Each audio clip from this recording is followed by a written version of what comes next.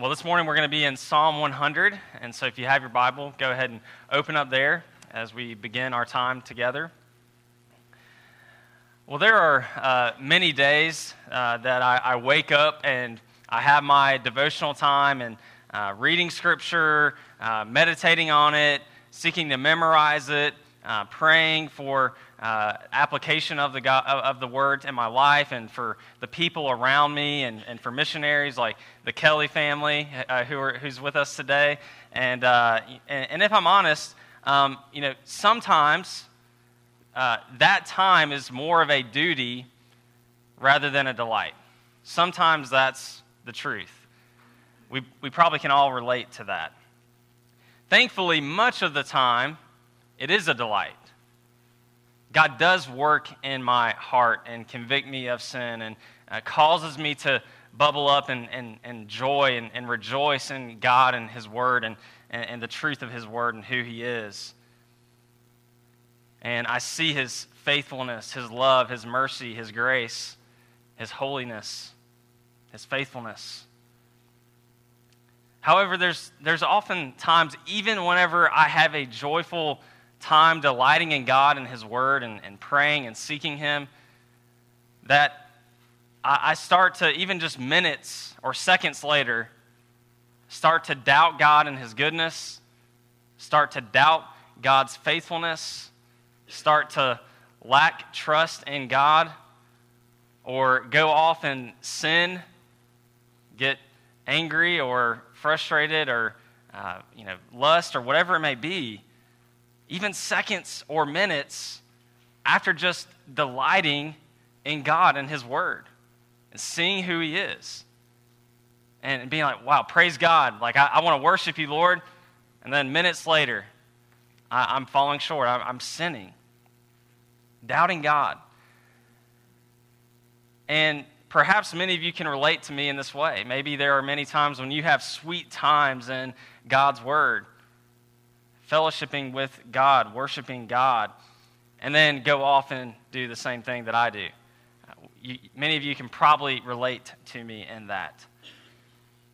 And in our text this morning, we're not going to, you may not necessarily learn a whole bunch of things. Maybe, I hope that you learned something. I hope that's the case.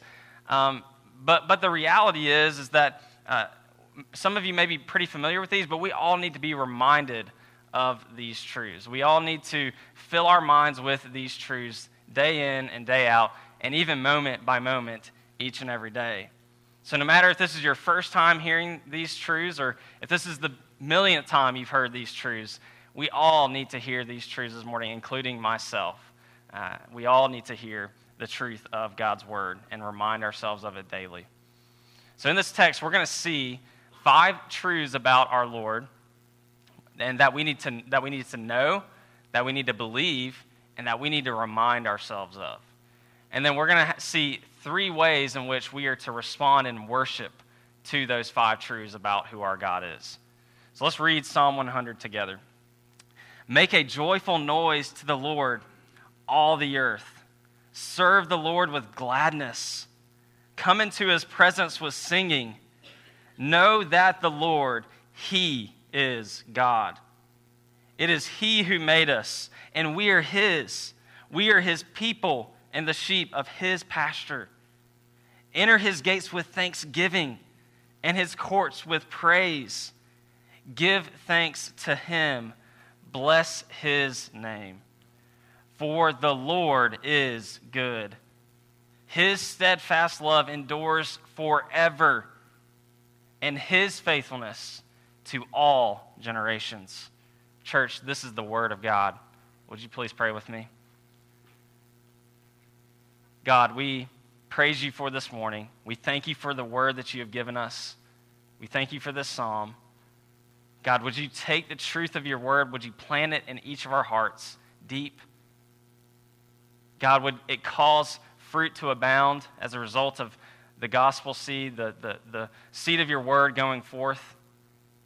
God, would it bear fruit in our lives? Would we not merely be hearers of the Word, but would we be doers of the Word? God, would You remind us of the fact that we need to be reminded of Your truth day in and day out, moment after moment. So God, would we hear these truths of you anew this morning? Would they be sweet to our souls? Would they encourage us? Would they fill us with hope? Would they fill us with joy and thanksgiving?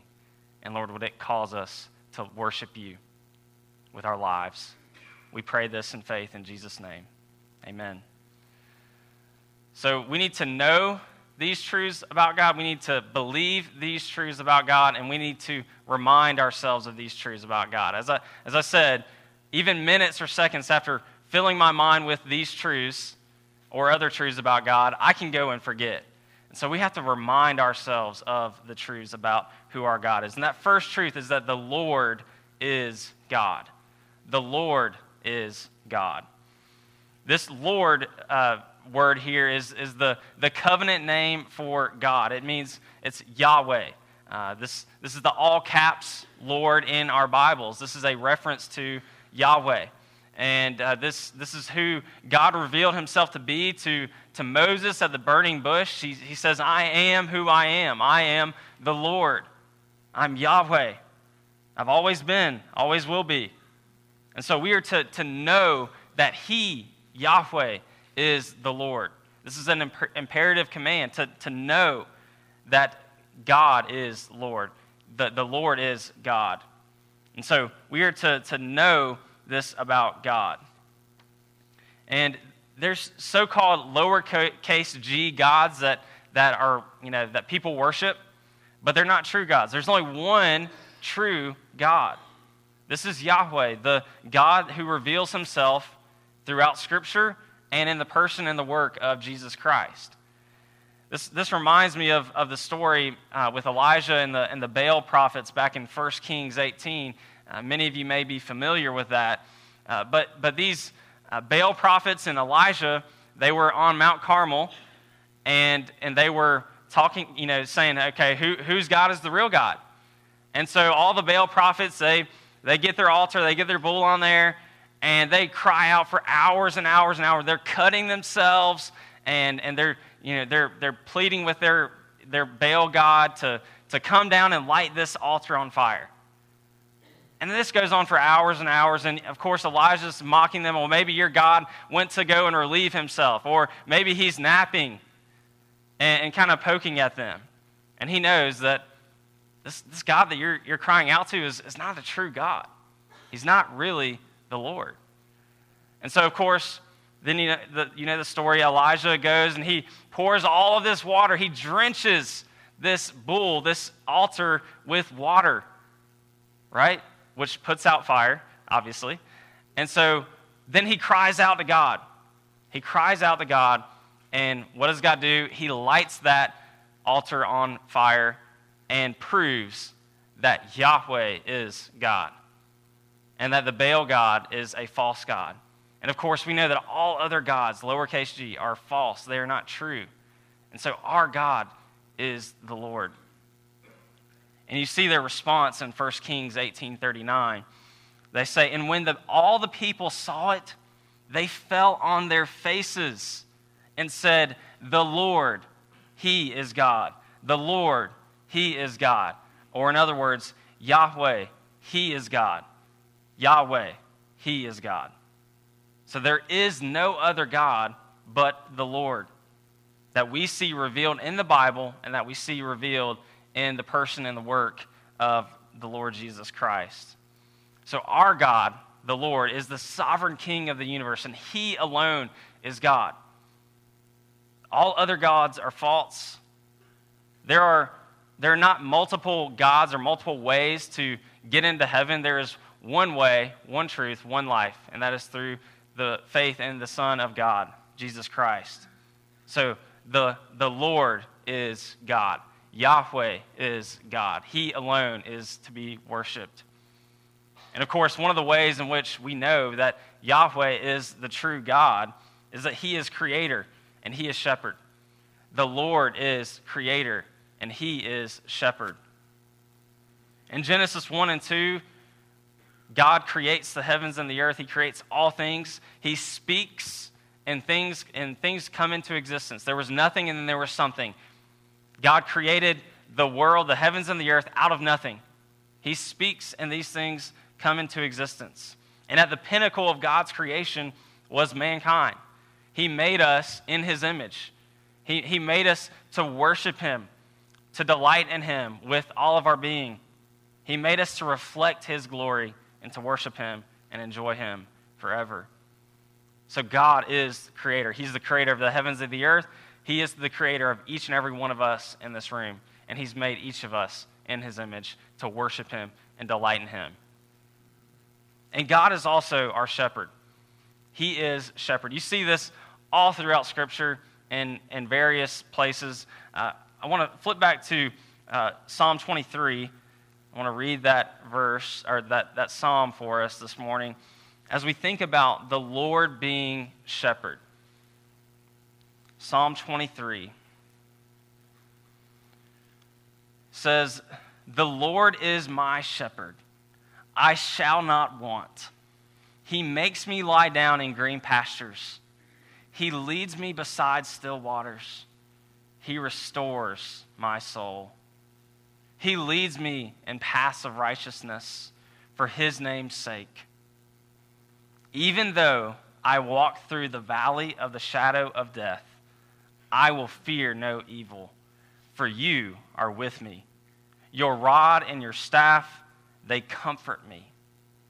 You prepare a table before me in the presence of my enemies. You anoint my head with oil. My cup overflows. Surely goodness and mercy shall follow me all the days of my life, and I shall dwell in the house of the Lord forever." Amen. This is an encouraging psalm that God is our shepherd. He is the provider for us. He leads us into green pastures. He is the one who gives us peace and rest. So he leads us beside still waters. He restores our souls, and he gives us life. He's the one that leads us to live a righteous life for his name's sake. He empowers us. He gives us the grace to live lives that honor him. And he is with us even in the midst of the darkest seasons of our lives. Even though we walk through the valley of the shadow of death, God is with us, right? Because his rod and his staff, they comfort us. He is our shepherd, and he cares for his sheep, and he protects us, and he's with us even in the darkest season of our lives. And in verses 5 and 6, we see that God richly and abundantly pours out his grace and his goodness, his mercy and his kindness to his people. We don't deserve any of that, but he freely and he richly, abundantly pours out his grace and his love and his mercy. Isn't that amazing? That's amazing. That God would pour out his love and his grace in that way to us, to his sheep. This is an encouraging psalm. And so, church, brothers and sisters, I encourage you to remind yourself that God is shepherd. He is with you, even in the darkest season of your life. Even whatever you're going through now, God is with you. His rod and his staff, they comfort you. So take heart in that. Rejoice in that. Praise God for that. John 10, of course, is another passage we can go to talk about the good shepherd. And in these verses, we see that good shepherd is Jesus. Jesus is the good shepherd who laid down his life for his sheep. John 10, 7 through 11 says, "So Jesus again said to them, 'Truly, truly, I say to you, I am the door of the sheep. All who came before me are thieves and robbers, but the sheep did not listen to them. I am the door. If anyone enters by me, he will be saved and will go in and out and find pasture. The thief comes only to steal and kill and destroy. I came that they may have life and have it abundantly. I am the good shepherd. The good shepherd lays down his life for the sheep.'" Amen. So the God-man, Jesus Christ, came into this world to live a perfect life, to live among his people, to be tempted in every single way, yet without sin, was crucified on a Roman cross. Although he was innocent, he took on our judgment that we deserved. He satisfied the wrath of God. He was our substitute that laid down his life for us. He was buried, and then on the third day he rose again, as we sang that Christ is risen. He resurrected from the grave. Praise God. He defeated death, Satan, and hell. He is the good shepherd. He did all of this so that he would save his sheep, so that he would bring sheep into his fold, so that we would follow him and live our lives for his glory. So this brings up the question, are you one of God's sheep? Have you been brought into his fold? Have you trusted in Christ for salvation? Because this is the only way to heaven. It's through faith in the work of Jesus Christ. It says in those verses, he is the door. It is only through him that we enter. And so I urge you, if you have not believed in Jesus as your Lord and your Savior, then I beg of you to respond with repentance and faith. Trust in what Jesus has done on the cross. The Good Shepherd who laid down his life for sinners like you and me. Repent and believe.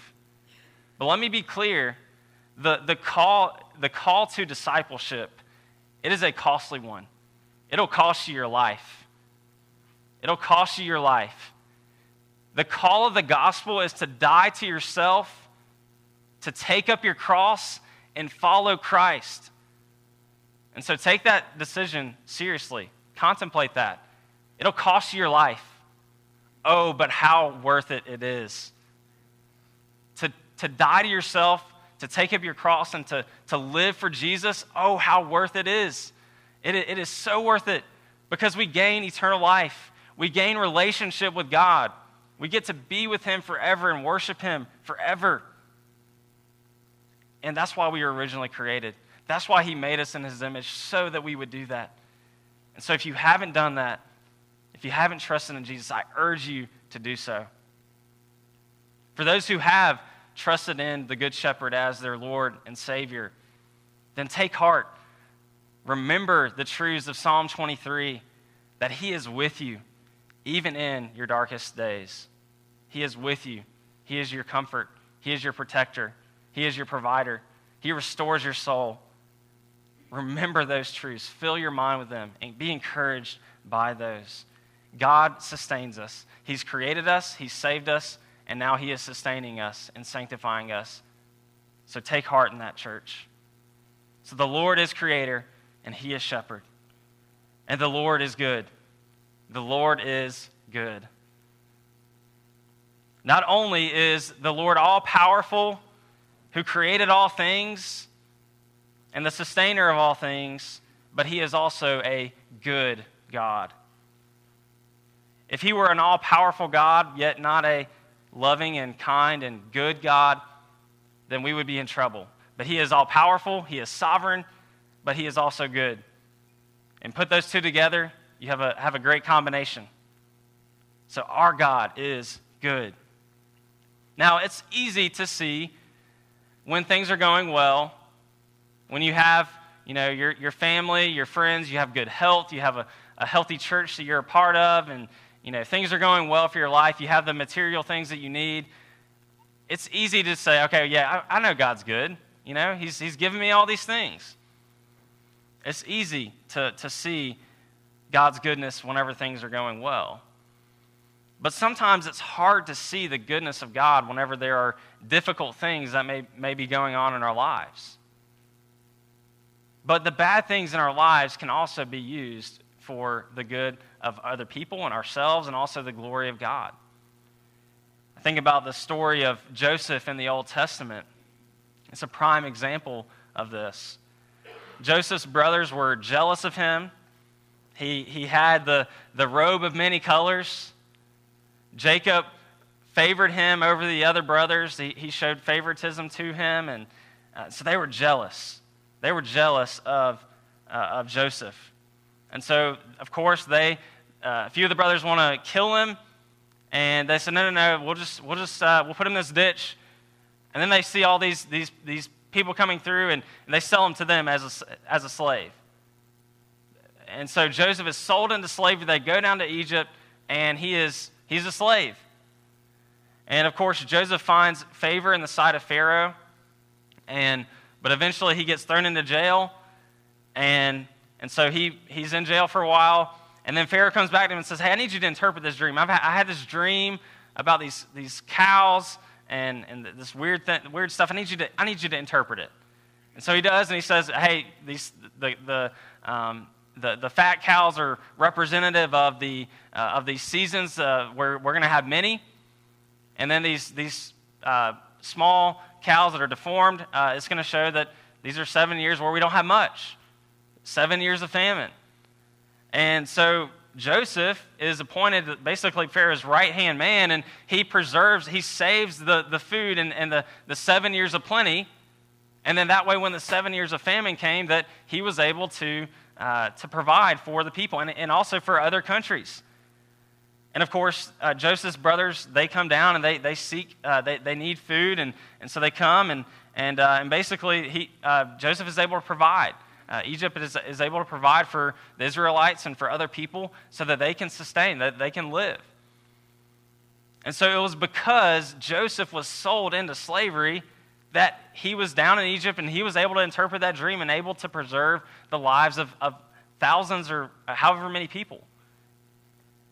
And so Joseph's brothers come down and they beg him for forgiveness. And Joseph's response is found in Genesis 50, verse 20. He says, "As for you, you meant evil against me, but God meant it for good, to bring it about that many people should be kept alive as they are today." So Joseph, being sold into slavery, was able to preserve the lives of many people. And so God used this evil thing, this difficult season of his life, for the good of other people. But not only can God use difficult things in our lives for the good of other people, it also can be used for the good in our own lives. If you look at James 1, 2 through 4, he says, "Count it all joy, my brothers, when you meet trials of various kinds. For you know that the testing of your faith produces steadfastness. And let steadfastness have its full effect, that you may be perfect and complete, lacking in nothing." In other words, we mature, we grow in our faith as we are tested. As there are difficult things in our lives, we are tested and we are mature, we are grown, we are made perfect and complete, lacking in nothing. And so we can count it all joy, brothers and sisters, when we endure trials of various kinds, whatever those trials may be. Because it's through those trials that we grow. We really grow in our trust in the Lord. It's really in those trials that we see the faithfulness of God, the goodness of God, the love of God. It is through those trials, as God preserves us, that we see, wow, my God, Yahweh, He is faithful. He is a good shepherd. And so, do you doubt God's goodness? Say we all do it at times. Perhaps you're in a season now where you're doubting the goodness of God. Well, take heart, brothers and sisters. Although we live in a sinful world where we will grow weary, where things will be difficult, we can say wholeheartedly that our God, the Lord, is good. He is good. And even in the difficult seasons of life, He uses those trials, those seasons, to shape us for His glory, to be more like Christ. And He uses it for the good of others as well. And so, church, be reminded that God is good. God is good. And so trust Him. Trust His goodness day in and day out, no matter what season you may be in. And remind yourself of that truth. Because in those seasons, it's not just we remind ourselves, okay, God's good. Yeah, I know that. And then you got it. It's day in, day out, moment by moment. So the next two character traits are going to help us to remember God's goodness as well. The Lord's steadfast love endures forever. The Lord's steadfast love endures forever. So this steadfast love, it is an unfailing kind of love. It is a love that is kind, a love that is good. And this word, hesed, is used as God's love that is related to his faithfulness to his covenant. So the fact that God keeps his covenant with his people over time. Exodus 34, 6 and 7 says, "The Lord passed before him and proclaimed, the Lord, a God merciful and gracious, slow to anger and abounding in steadfast love and faithfulness, keeping steadfast love for thousands, forgiving iniquity and transgression and sin, but who will by no means clear the guilty, visiting the iniquity of the fathers on the children and the children's children to the third and the fourth generation." And so God's love, his steadfast love, endures from generation to generation to generation. It never fails. It is an unfailing kind of love. Of course, we all know that the love that we experience with other human beings, it falls short. We fall short of loving one another. In our sinfulness, we simply can't love one another perfectly. Our spouses, our children, friends, other family members, we simply cannot love them perfectly because we are sinful.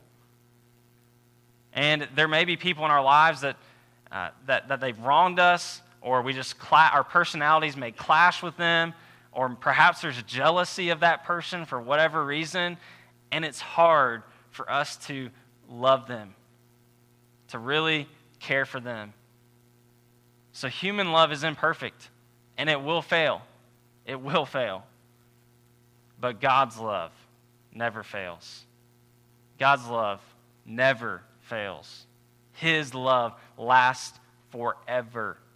Forever.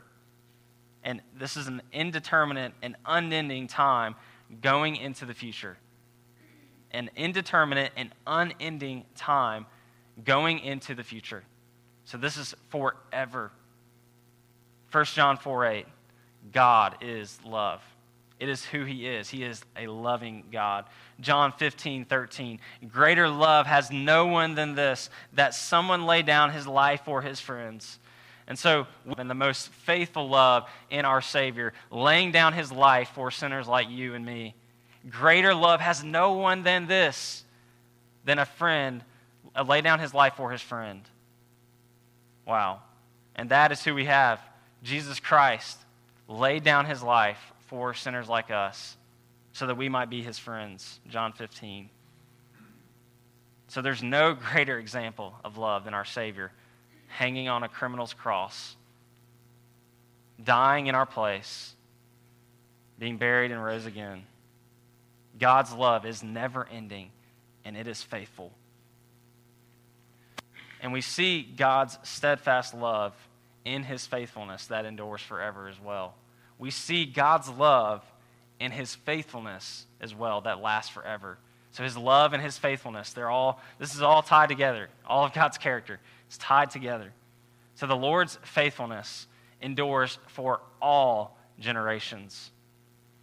The word faithfulness, it means steadiness or honesty or security or truth.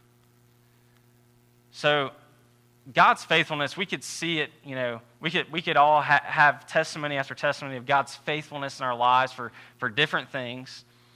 And we could go to many different places in Scripture to see God's faithfulness. But I want to focus in on one particular idea here this morning, that God's faithfulness is displayed in his eternal plan of redemption through Jesus Christ. God's faithfulness is seen throughout his eternal plan to redeem sinners through the person and the work of Jesus Christ. The whole story of this book, the Bible, is about God reclaiming worshipers for his glory. God reclaiming worshipers for his glory. Immediately after the fall in Genesis chapter 3, verse 15, God promises that there will be a seed of the woman that will crush the head of the serpent, although his heel will be bruised. And so we see this promise, even immediately after the fall, that God is going to send a Redeemer. He is going to send somebody, the seed of the woman, to make this thing right. Everything was perfect before the fall, and then the fall happened, and God promises this Savior will come one day. And then you have Abraham. God made a covenant with him and says that in his offspring, all of the nations shall be blessed. The families, all the families of the earth shall be blessed from the seed of Abraham. You have Exodus, where you see God's faithfulness to lead his people out of Egyptian slavery, to part the Red Sea so that they could walk through the waters, to be delivered from the Egyptians. And then, of course, the Israelites are in the wilderness, they're wandering in the wilderness, and they're complaining, and they don't have any food. And so what does God do? He provides manna from heaven. Provides manna from heaven. And then he sustains them on their journey to the promised land. And eventually they enter into the promised land. And then God begins to appoint kings and rulers. And so one of those kings being King David, who we read about in Acts 2 this morning. And what does he promise to David? That there's going to be a king that will sit on the throne forever. There's going to be this eternal king from your lineage that will sit on the throne forever. Another passage we can go to is Isaiah 53. We see this promise of a suffering servant who will shed his blood and cover the iniquity of his people. Will shed his blood, will be like a lamb going to the slaughter, to shed his blood for the forgiveness of sins for his people. Galatians 3:8 says, "And the scripture foreseeing that God would justify the Gentiles by faith, preached the gospel beforehand to Abraham, saying, 'In you shall all the nations be blessed.'" And we could go to passage after passage after passage after passage, seeing this unfolding plan of God throughout Scripture, throughout history, to redeem sinners to himself. So the Bible is 66 books, yet it's one story. It's 66 different books, yet there's one story, this one overarching theme of the Bible, and that is the gospel of Jesus Christ. For thousands of years, God preserved his people. He promised a Savior. We see types and shadows pointing forward to Christ coming in the Old Testament. And God's faithful to even preserve his people in the wilderness, to deliver them from slavery. So thousands of years, tens of thousands of years go by, and he preserves a people, and he sends the Savior of the world, Jesus Christ, in the fullness of time to redeem sinners to himself. So when the time was right, according to God's sovereign plan, he sent Jesus into the world to save sinners. Thousands of years. But yet it was even before the foundation of the world that God had this plan. He had this plan even before the foundation of the world, and he carried it out over thousands of years. And he's even still working today. God is faithful to preserve his people from generation to generation to generation. And he has this sovereign plan that he has been unfolding even before the foundation of the world, but after even the creation of the world. He had this plan that he carried out over thousands of years. Isn't that amazing? God is faithful. He is sovereign. He is loving. He's good. And he is faithful. We can see that as we see God's unfolding plan for salvation throughout Scripture. And this ought to give us a very high view of the faithfulness of God. And it ought to lead us to be able to trust the Lord with our own lives. Seeing the faithfulness of God throughout history, throughout the Bible, it ought to give us a confidence in the faithfulness of God in our own lives. I'm going through a resource with one of our students, and I was meeting with him just this past week, and we were talking about the overarching story of the Bible, and this resource had a question and said, how does God's sovereign implementation of His work enhance your trust and confidence in His work in your own life? So how does God's sovereign implementation of His work enhance your trust and confidence in His work in your life?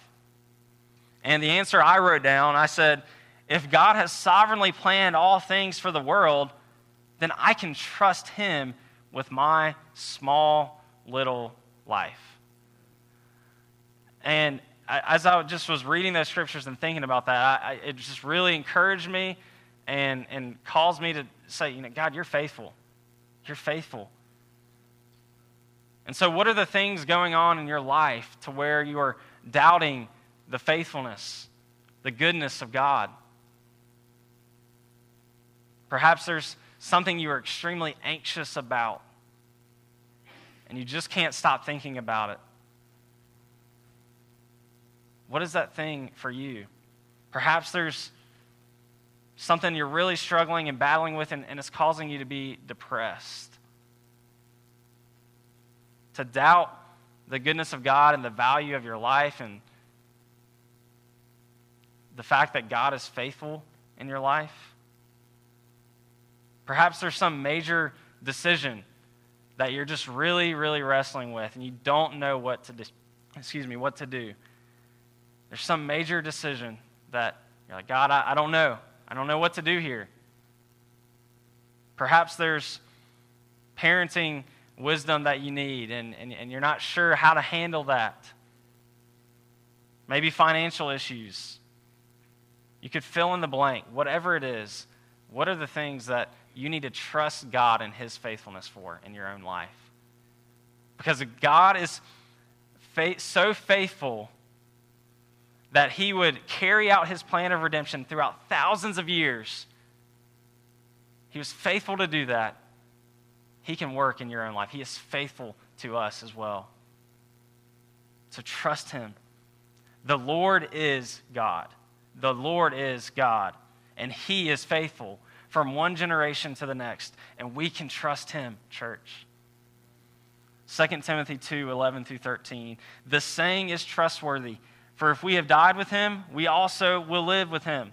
If we endure, we will also reign with Him. If we deny Him, He also will deny us. Listen to this. If we are faithless, He remains faithful. For He cannot deny Himself. It is in His nature to be faithful to His people. Philippians 1:6. And I am sure of this, that He who began a good work in you will bring it to completion at the day of Jesus Christ. So our God is faithful. Our God is faithful. He is the only faithful one that we can trust. He is the Lord. So how can we learn these truths? How can we remind ourselves of these truths about God? There's many ways we could talk about, but a few that I want to hit on this morning. I think the first way that we can remind ourselves of these truths is to read and to meditate and memorize Scripture. We need this word to encourage our souls, to remind us of God. It is in this word that God reveals Himself to mankind. It is in this word. And so if we're going to know who our God is, we have to know this word. We have to. Have to. Because whenever we get into those moments of our lives where the circumstances are just overwhelming us and we don't know what to do, we need this word on our hearts. We need to know this word, to recall it in those moments, right then and there, when we start to feel that anxiety, that depression, lacking trust in God, whatever it may be. We need to have the scriptures on our hearts. Thanks to a few brothers, I've started to really to get more into scripture memory, using an app, Fighter Verses, and it's been helpful. I've only been at it for a few weeks now. I was memorizing scripture before that, but with a different method, not going quite as well. And it's been a super encouragement to me. And to have other brothers who are doing that as well and seeking to memorize scripture, it's been an encouragement to me. And having the word on my heart, the verses I've been memorizing, it's been encouraging me throughout the day. And I've been able to remind myself of the truth of the word as I've been going about my day. And as I've started to sin or not trust God or whatever it may be, I've been able to recall those scriptures. So we must read, meditate, and memorize the scriptures. We ought to sit under faithful teaching of the word. You know, hopefully week after week when we come here on Sunday mornings as Pastor Ken proclaims the word and tells us the truth of what the scriptures say, we leave encouraged, we leave challenged and convicted, and so we need that week after week. And of course, we need that more than just week after week. We need it day after day and moment by moment each and every day. And that's why we have to read and meditate and memorize scripture on our own throughout the day and with our families. And it's also why we need to discuss the word in community. That's the third one. To discuss the word in the context of community. I think two things. One, family worship. Maybe it's reading the scriptures with your family, praying together with your family, singing a song with your family on a daily or weekly basis, however that may look for you. I think the main way that I want to focus on is our base groups. It is in our base groups where we want to really do life together. And, of course, we meet once a week as base groups, but that's not the intended end goal for our base groups. Really, the base group is to foster deeper, genuine, authentic community, gospel community with one another, where we're talking to one another throughout the week, sharing meals together, texting one another, encouraging one another day by day. And so we want to use that time on Sunday night to really foster that, to strengthen that bond with one another, and to really be a springboard into the rest of the week where we are depending on one another and encouraging one another. This is where we want to hold each other accountable, really do life together, share what's going on in our lives so we can be praying for one another, and also living on mission together. We really want to see that throughout our base groups. I've been encouraged, our base group, we have a men's group text and where we can share prayer requests with one another and encourage one another and just share podcasts or sermons or what we're learning, sharing scripture with one another. And it's really an encouragement to see that from other brothers and for me to be able to share with them as well. Even just this past week, I was texting them and saying, hey, I really need you guys to pray for me right now because I listed a few things of what was going on. And I know that they were praying for me, and that was an encouragement to me. And so we really want to see that at New Branch with our base groups, deepening our relationships with one another, to hold each other accountable, to grow in the gospel together, and to live on mission together. We absolutely need other people in our lives to remind us of the truth of the word. Absolutely need it. We can't go about our faith journey as solo Christians. We'll lose it. We won't be able to persevere. We need other people in our lives to help us. And so if we don't have gospel community that can speak into our lives, then we're going to get down. We're not going to be likely to remember the goodness, the faithfulness, the love of God. We need people to remind us of these truths about God. As the people of God, we must know and believe these truths about our Lord. But we also must continually remind ourselves, day in and day out, of these truths. And these truths about our Lord ought to lead us to respond. And that response should be worship. We ought to worship God. And there's 3 ways in which we are called to worship the Lord in this passage. Number 1, make a joyful noise to the Lord. Make a joyful noise to the Lord. The joyful noise, one commentator defined it this way: signal with a loud noise. Shout for joy. Shout in triumph or exaltation. That is how our worship through song ought to be seen, ought to be described, and I hope that is the case for us. You see various psalms throughout the Psalms talking about singing praises to our God. Colossians 3:16, let the word of Christ dwell in you richly, teaching and admonishing one another in all wisdom, singing psalms and hymns and spiritual songs with thankfulness in your hearts to God. Hebrews 13:15, through him then let us continually offer up a sacrifice of praise to God. So God commands his people to worship him through song. And when we worship God through song, it ought to be with all of our heart, with all of our soul, with all of our mind, with all of our strength. It ought to be with our everything. We ought to joyfully proclaim the excellencies of God as we sing praises to him as a church. And the psalmist here says that it's all the earth. All the earth. Make a joyful noise to the Lord, all the earth. And this goes back to God's eternal plan of redemption, that it would be worshipers from every tribe, nation, and people group. And so this is a call for all people, from all nations, from every tribe, nation, tongue, and people group. And that's always been God's plan, for all peoples to worship him. And so all people make a joyful noise to the Lord.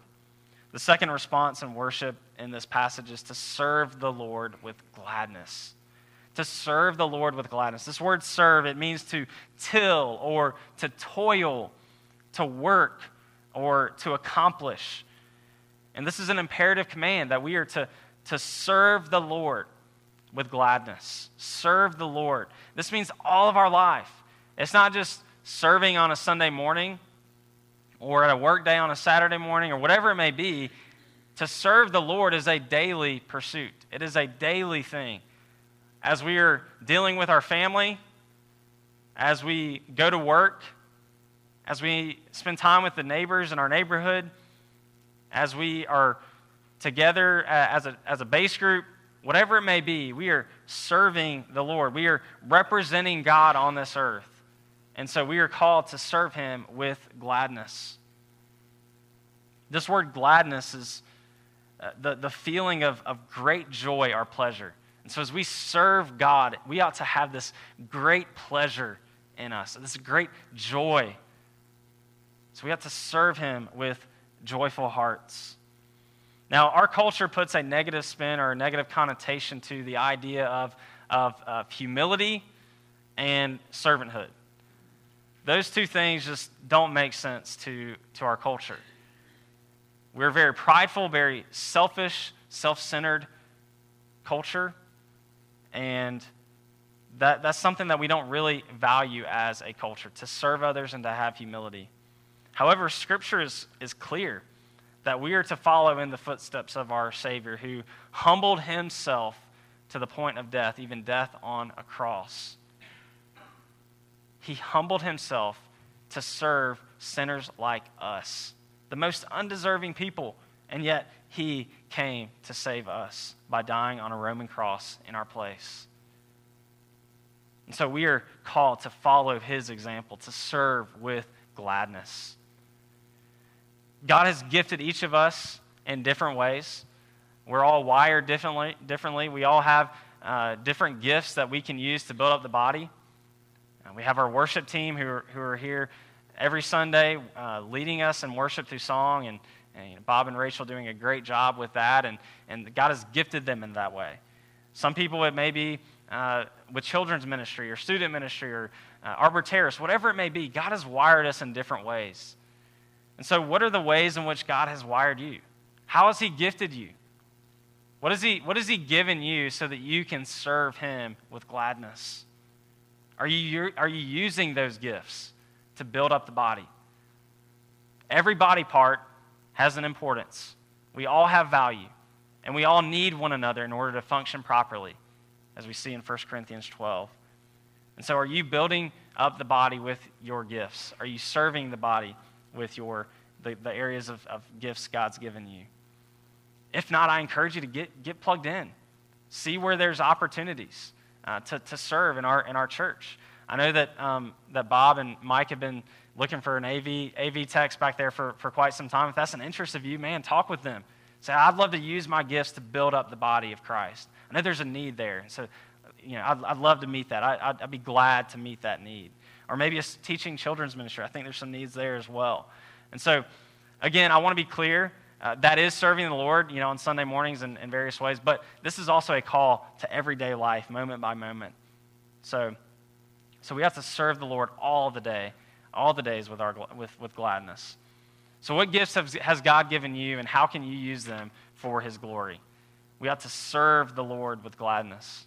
And so that brings up the point. Perhaps you're actually serving God. You're serving him in a variety of ways, perhaps. You're plugged in every ministry or whatever it may be. Are you serving with gladness? Are you serving begrudgingly?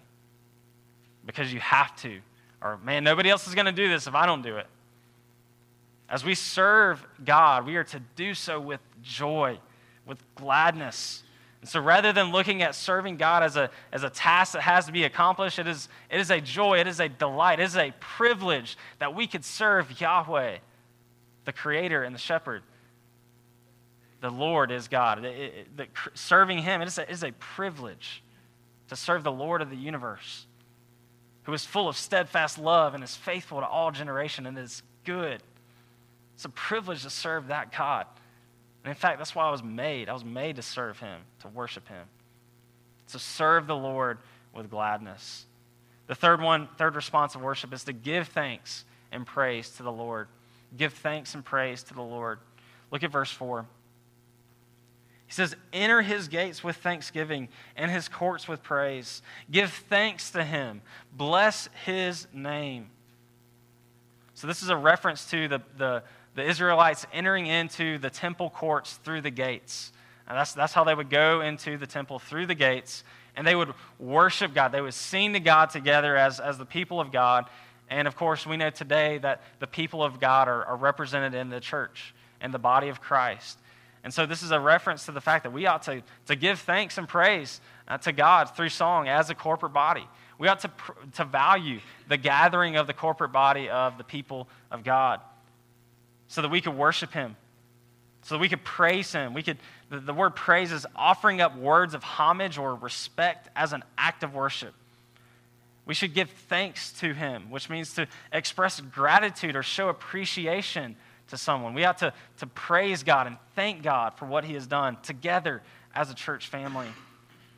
So our hearts ought to overflow in worship and thankfulness for what he has done for us through Christ, to reconcile us to himself, from being dead sinners to being made alive to worship him.